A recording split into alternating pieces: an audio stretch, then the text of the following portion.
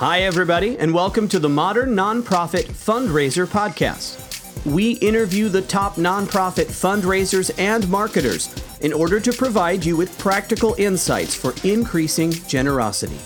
You can learn more by going to virtuouscrm.com. And now, let's turn it over to our host. Hey, everybody. Today we have Josh Tiarina on the podcast. I'm super excited to have Josh on. Josh has been working in the nonprofit space for about 13 years. He was formerly CIO at Alliance Defending Freedom, really honed his digital and fundraising chops in a sense, founded a cool little nonprofit called the Halcyon Movement, and launched a digital agency called H&H Digital. Both organizations are focused on digital marketing and behavior change through digital activism, especially with younger generations. So I've seen some of the stuff that Josh has done, and really it is just fantastic on the very leading edge of kind of digital change, digital activism. So Josh, welcome to the show. Appreciate it. Thank you. Sure thing. So you're in a very cutting edge space, so it's always entertaining to hear a little bit about how people got started. So how did you get started? What made you jump into the world of digital activism? Well, actually my start was, I wasn't really all that necessarily like tech savvy. So I started out by writing, and that was really a strong passion of mine. And that naturally moved over to content marketing, right? Because where do you write? You write on the internet. So there was this necessity to sort of learn some things. And then I eventually developed this really strong interest in technology, specifically like just mobile phones, apps, that kind of thing, and how it was really interacting with people's lives. You know, how Facebook, from a psychological perspective, is affecting society. So almost from a philosophical perspective, I got into technology. And that naturally led into this idea of like changing people's minds or converting people. And that was just a smooth, natural transition into content or digital marketing, which is, you know, all about conversion.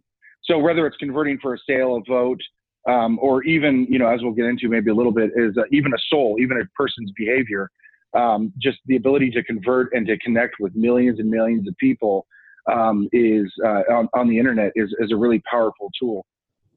So that was kind of my start into it. And you know, I just read, this is just an interesting little like side note. I just read literally about a week ago, Freud's son, who actually sort of created the idea of kind of the godfather of ads and advertising and PR. The whole origin of it was actual behavior change. Like it was like he literally created propaganda. So that kind of is the genesis of, you know, marketing, which eventually obviously transitioned into digital marketing, which is obviously the bigger sort of beast nowadays.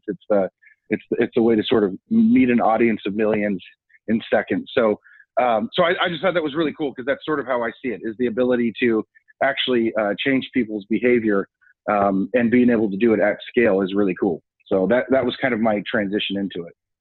That's amazing. I'm sure most folks listening say, yes, how can I change the hearts and minds of millions of people using digital?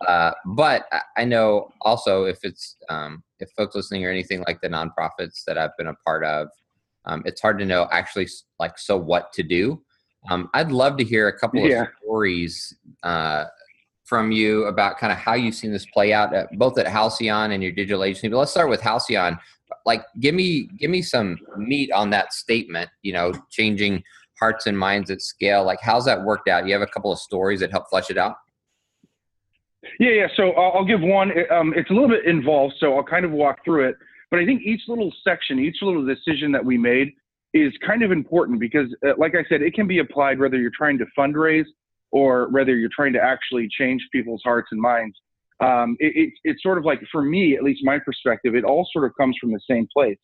So as you mentioned at the beginning of 2017, I launched a nonprofit called the Halcyon Movement. And we're a Christian nonprofit that focuses on promoting faith in the family. And so we use digital marketing to convert souls and to sort of build a moral worldview. That's our mission. And in doing that, we need to change culture. And so because we're digital, and so originally when I started talking about this idea of changing culture, it was really amorphous, and everyone was sort of like, that's a cliche. You can't really change culture. It just sort of happens.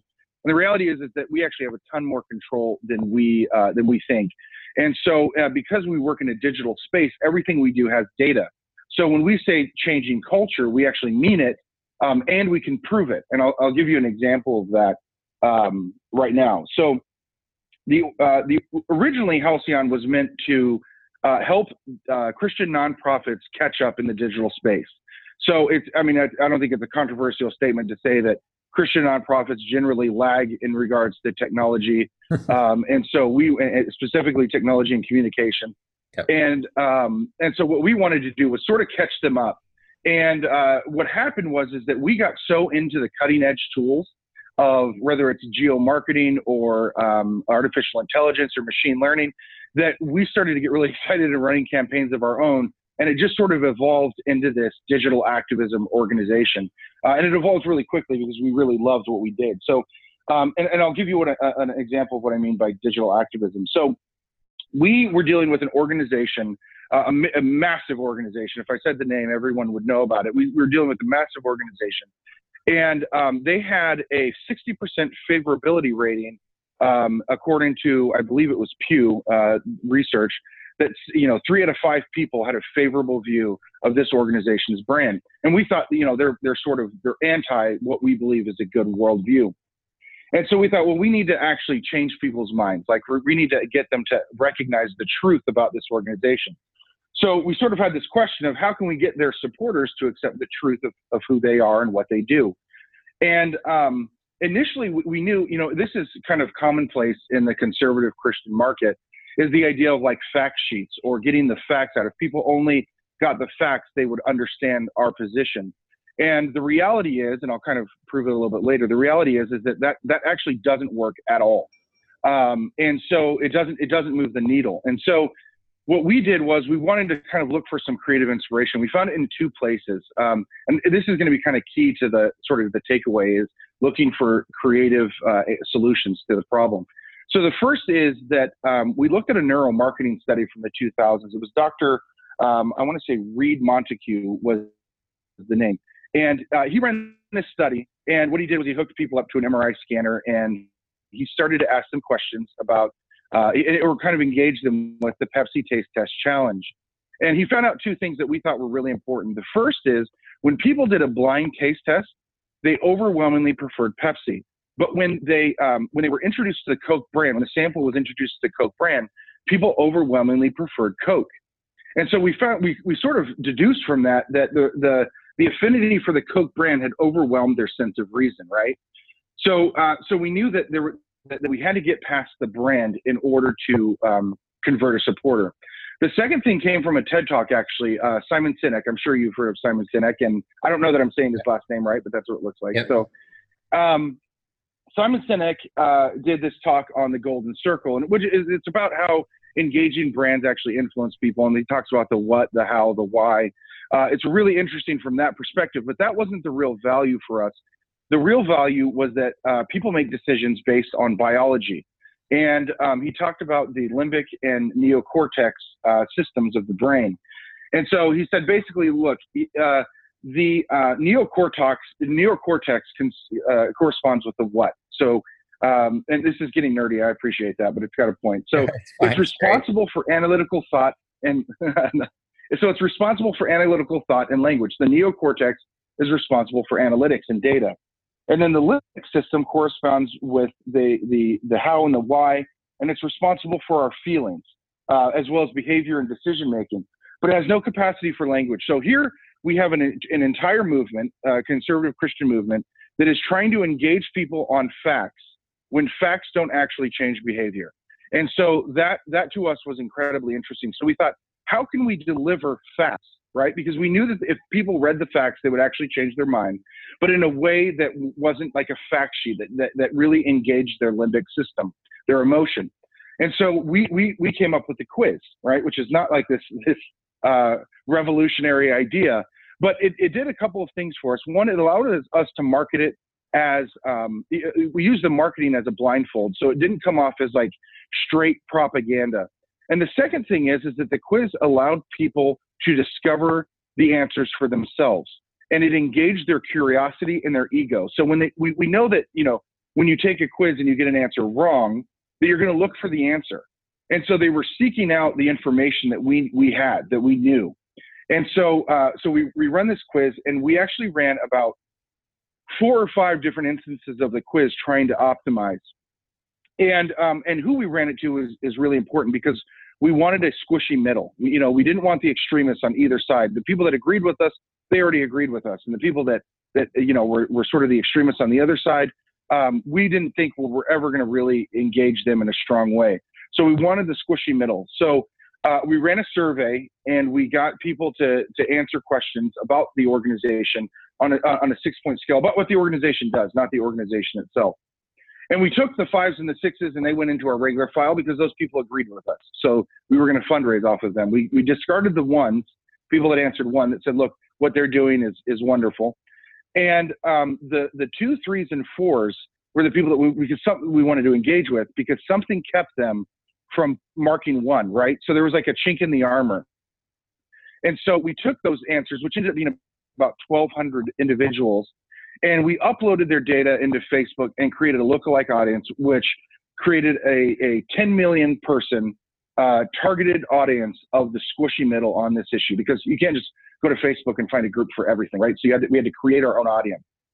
And when we ran the quiz in that audience, and the quiz we had optimized, we'd run 4 different versions and failed miserably on some, and finally built what we thought was sort of the super quiz. And when we sent it out to that audience and drove traffic to the quiz from that audience specifically, we had 7 out of 10 people that supported the organization before taking the quiz told us afterwards that they no longer supported the organization. So a 70% conversion rate on what is one of the largest organizations in the world. And so we were super excited about that. And I think that the sort of the takeaways would be that, one, we can't simply deliver facts. In fact, we actually had sent an email out to that audience, that squishy middle audience, and we pulled out a portion of them and sent an email out that just delivered the facts. And the responses we got were just horrible. Like, they told us they hated us, that we were bigots, whatever the case was. They really couldn't stand us. But when we sent them the quiz, we actually converted them. So that same exact audience that hated us when they read the facts, which actually drove them further away from us, when we sent them the quiz, they actually converted at a rate of 70%.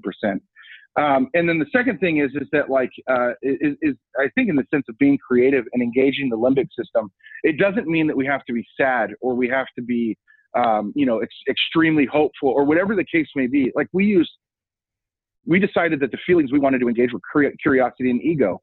So it doesn't have to be the same old sort of tired videos or tired engagement.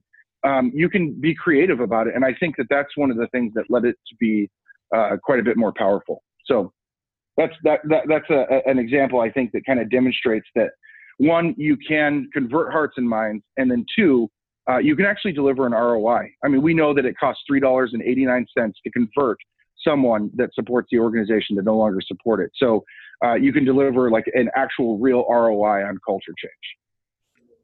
Wow. There's so much in there. So many things I have follow-up questions about, but I think it's just amazing to me that you guys are seeing sort of 70% on a switch from one way of thinking to another on very polarizing topics, and across people that have thought one way their whole life and now are thinking a different way. So that's amazing. The results are crazy. It's amazing that social can do that. I love the idea of the sort of the Simon Sinek, like, engaging the limbic brain and getting people emotionally tied in. I love that you threw that in at the end. My fear is always that nonprofits rely on the emotional heartstrings, especially around sadness. So the example you always hear is the nonprofits that raise all their money off of showing, pictures of kids starving with flies in their eyes or dogs dying, right? Just to because they know that the emotional reaction will always trump everything else. And so they rely on that heavily that they really never get back to real measurables, real impact, what they're doing in the world. So the fact that you guys have found a way to engage sort of the limbic brain, but still pull people down a rational path that leaves them in a place where you do get to the facts, and you do it in a way that's just is not heavy-handed, is pretty amazing. So super stoked about that. So tell me a little bit. I love that example. You're doing some of this on the agency side of your business with H&H. So you're providing some of these same services and outcomes. Yeah. Other nonprofits.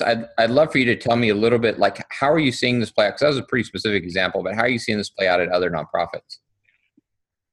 So we actually got up, and we're fairly new, kind of a startup nonprofit, and we launched January 1st, 2017. And so we spent a good 6 months sort of, we had this idea, and like I even said at the beginning, it kind of evolved, and we needed to create a model because we had to have a product, right? Because we have to fundraise as well. So we have to have a product that we have to deliver. And we really wanted it to have a true ROI. We think that that's a really important component of where nonprofits need to go. They have to be able to prove their results. And so we presented this and about 5 other little case studies or proofs of our model at a conference.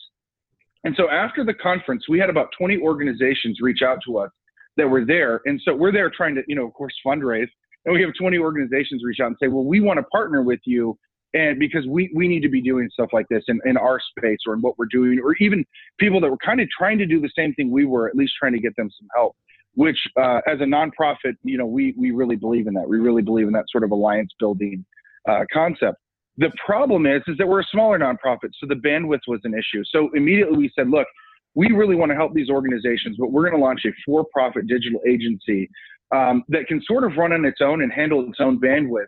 And so that was the origin of H&H Digital, which is him and her digital, and digital company. And so we wanted to help these nonprofits. We really didn't have the bandwidth to do it, and so we launched the for-profit company. And the biggest issue that we found in working with nonprofits is they tend to be really modular. They're internal departments.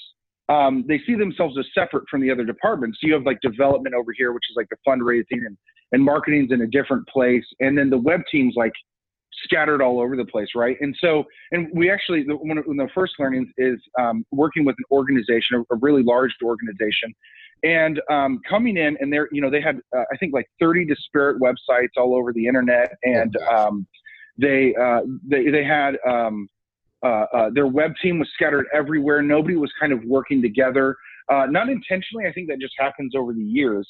And so we decided, and we created this sort of holistic system, which we call holistic digital marketing, that basically says, look, stop thinking about, what I call ROI marketing, or maybe direct response is a more likely term in the nonprofit space, and content marketing and brand as these 3 separate issues. And one's always trying to win, right? Like, so the marketing team that handles the brand is always trying to say, well, look, the brand needs to control the fundraising, and the fundraising is saying, well, the money fuels the mission. And so there's all these little arguments that actually it's only when you make a real targeted effort where those 3 things become symbiotic, that's when you actually see big growth. And so that's what we try to work with. We built a digital team, brought in all the digital people from all over the organization, built a completely new website, and also built a vision that sort of coalesced all these different organizational departments so that they were working together. And the end result there was website traffic increased by 4,900%. Our Facebook likes went up by, I think, 750,000 in about 6 months. Wow. And fundraising went up as well. So a lot of people will tell you, when you launch your website, your fundraising is going to dip. That's just a natural sort of thing that happens. But the reality is we thought, no, it doesn't have to. And so bringing in all of the content from 30 different websites, executing like a proper SEO strategy, and then using social to actually drive more traffic than there was before, we actually increased donations. And because we were, I don't want to say sly, but because we were conscious about the idea of putting donation buttons everywhere, we actually increased the amount of donation buttons on the website, like exponentially. I don't remember the exact percentage. It's been a little while, but we increased the amount of donation buttons, and yet it didn't feel that way. And I think that goes to the idea of like design and how you engage people. And so you can accomplish all those fundraising goals and still interconnect with programs and interconnect with marketing. And when you do that, I think that's when you really start to see growth. So that's one example from the agency side of how you can sort of engage. And so I think some sort of takeaways from that obviously is the holistic idea of strategy, setting the right objectives. Like you have a ton of people, those 30 different websites all had a specific objective. How do you bring that all into one? It requires clarity and simplifying what your objectives are. And that was actually really helpful for the organization. And third, I think that, you have to have a focus on the future. You have to have a target of where you're going. And people don't think of digital that way. They're sort of like, they have an idea that like social media is going to change, or that like digital is important, but we don't really know what we're going to do. And so they don't actually have a vision for how digital communications is going to change the paradigm of and really alter how that organization operates. And if you don't understand the technology or the tools and learn them and learn how to execute them in a vision for the future, then you're going to be disrupted. And the truth is that most nonprofit, Christian conservative nonprofits, they're either going to be disrupted very soon, either by opposition or by smaller organizations like the Halcyon movement, or or they've already been disrupted and they just don't know it, and their donors don't know it yet, right? Because they usually keep a high age donor that is funding them that isn't really watching social media. But the reality is, in the next 5 or 10 years, it's going to be cemented. So I think that's something that should actually scare nonprofits. If you're not being disrupted, you will. But the reality is you probably already have been. You just don't know it yet. That's great. I love that. There's a few amazing insights in there. One of the ones that's we've seen over and over again is that nonprofits traditionally are very, very siloed. And so each department has their own goals. The goals all don't roll up together. And so there's very little unity in some cases, and the competing goals actually kind of grind the gears of the nonprofit getting anything done. And I think digital has served to kind of put a magnifying glass on this problem, exacerbate the problem, because now you have this digital strategy that by its nature is spread out across all the departments. And so it sort of amplifies a lot of the issues. But for the more forward-thinking nonprofits, they're actually using digital as the thing that forces change, that forces unity, that forces people to align goals. And so it's great. People like your agency and others that are really thinking about digital as a way to bring departments together and get everybody going toward the same sort of objectives and key results. So that's amazing. And I think the real key, no, I appreciate it. Yeah. Oh, go ahead. No, go ahead. Oh, I was going to say, I think the key is that we're a lot. One is that recognizing that digital belongs everywhere, I think is really key. It's not like a small little office next to the marketing team that does social media. It really belongs in the bigger picture of what the organization does. And the second thing is that you have to have a vision for the future, because people, like all those disparate teams, if you don't create a vision as a leadership team, the heads of those organizations are going to create their own. Whether they do it intentionally or not, it doesn't matter. You have to create a clear vision for people to sort of go after. I think from an organizational standpoint, that's pretty key. And if you don't include digital in it, God help you, I guess is what would be my response. That's great. So hearing all this, super, super interesting. So I'd love to hear, just backing up a little bit, like what drives you to do this? Like, why do you do what you do? Like, kind of what's the backstory of how even you ended up thinking this way?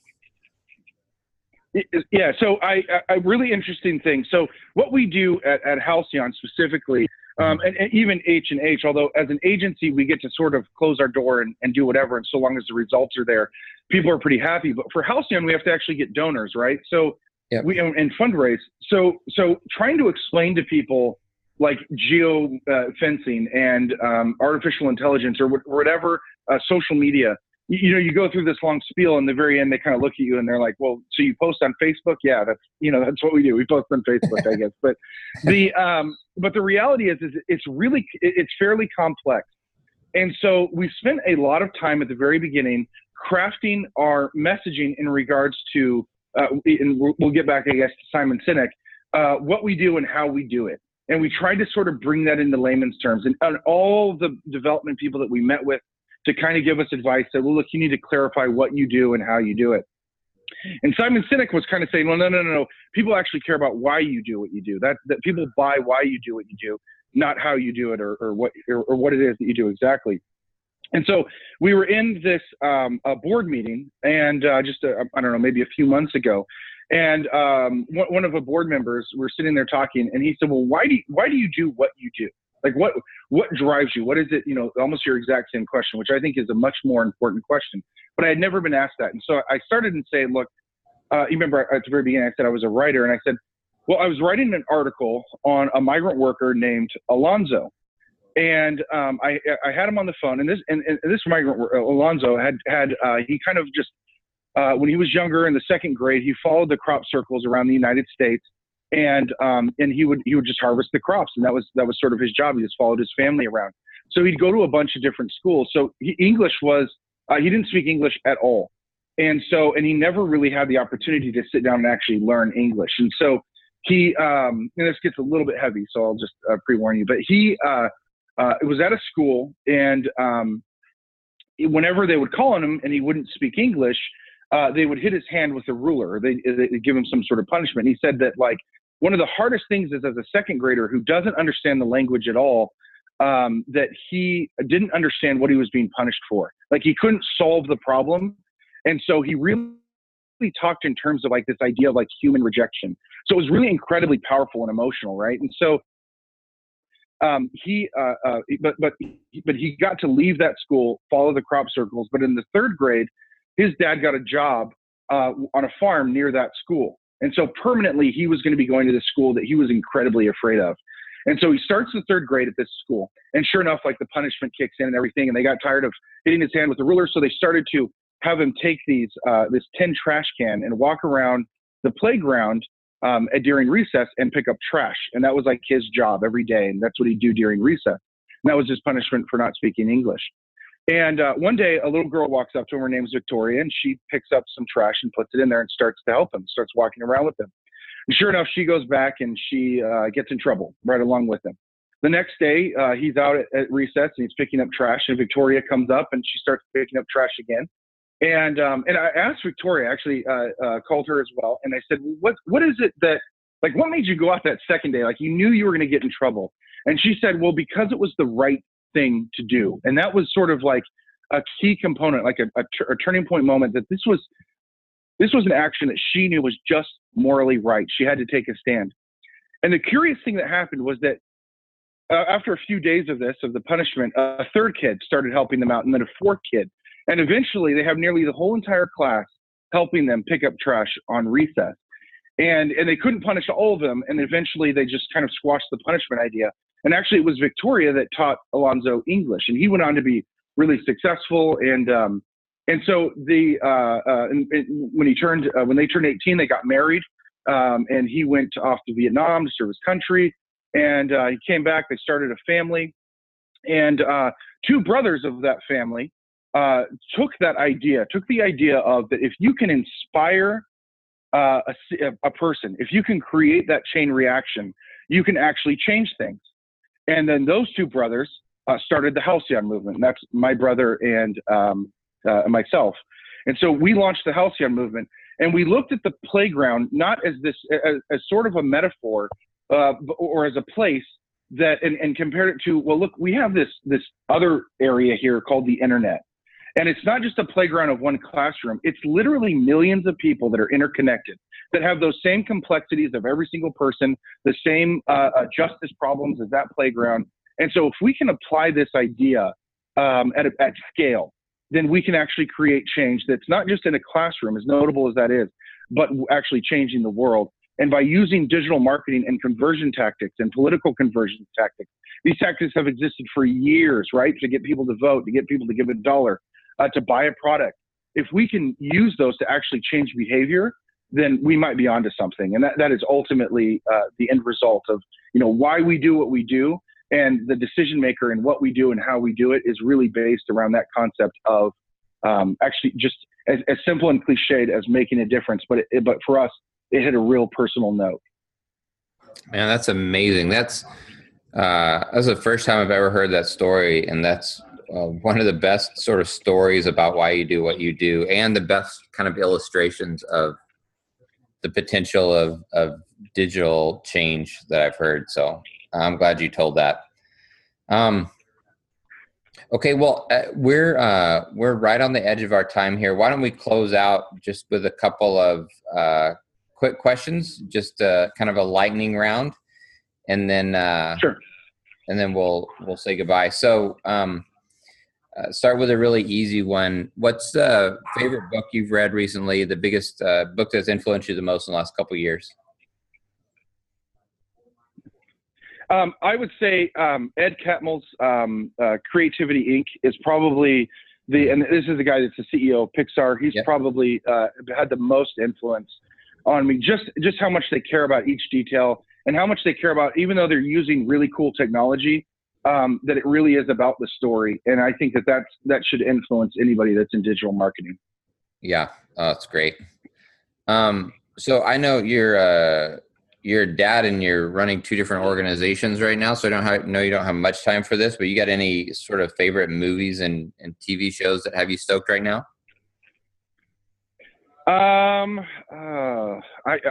So like you go through these periods of time when you watch something and you're really excited about it, and then you go through periods where there's nothing really on.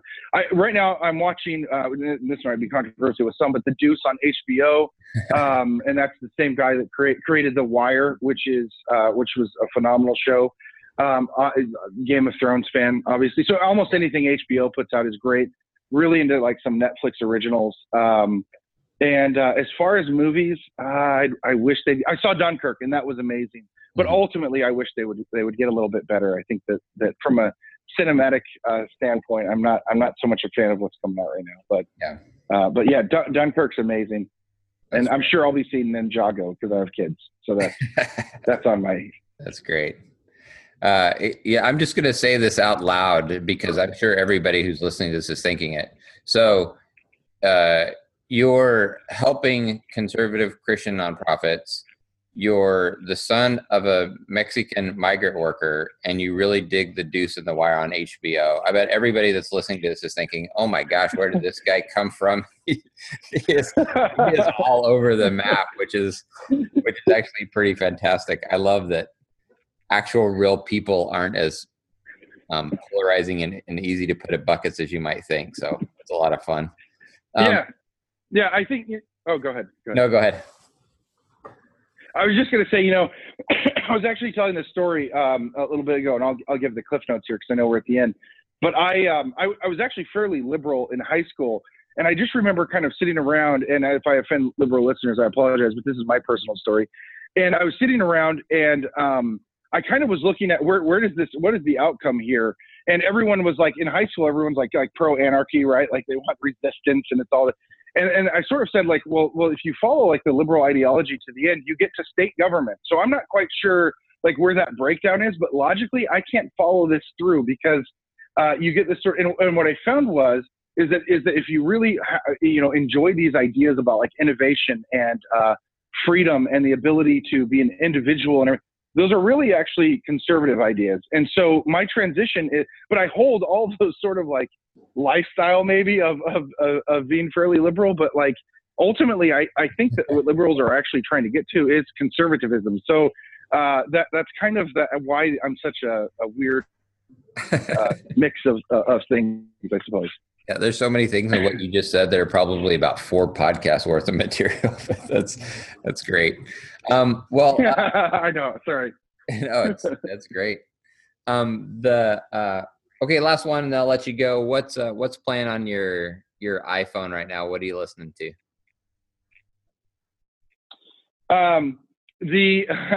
So I want to say Curtis Mayfield, so that he's got a song on the Deuce, and I'm a Curtis Mayfield fan. Yes. The latest song. So I have two songs. One that I listen to. I'm sorry, but Selena Gomez. And so I'm not exactly proud of that, but I'll say it. And then the other one is the Trolls soundtrack. So my kids have gotten a hold of my phone at some point and listened to the Trolls soundtrack. So those are the three that are sort of rotating through right now. Oh, those are great. I love Curtis Mayfield.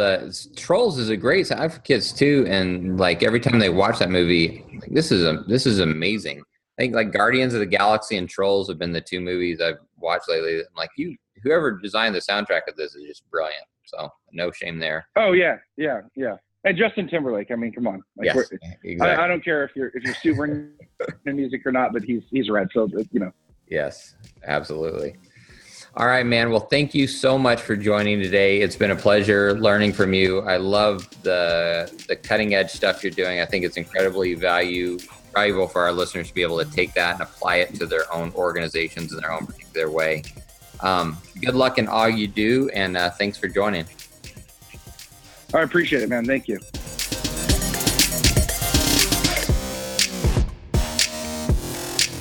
To learn more or to subscribe to the Modern Nonprofit Fundraiser podcast, visit virtuouscrm.com.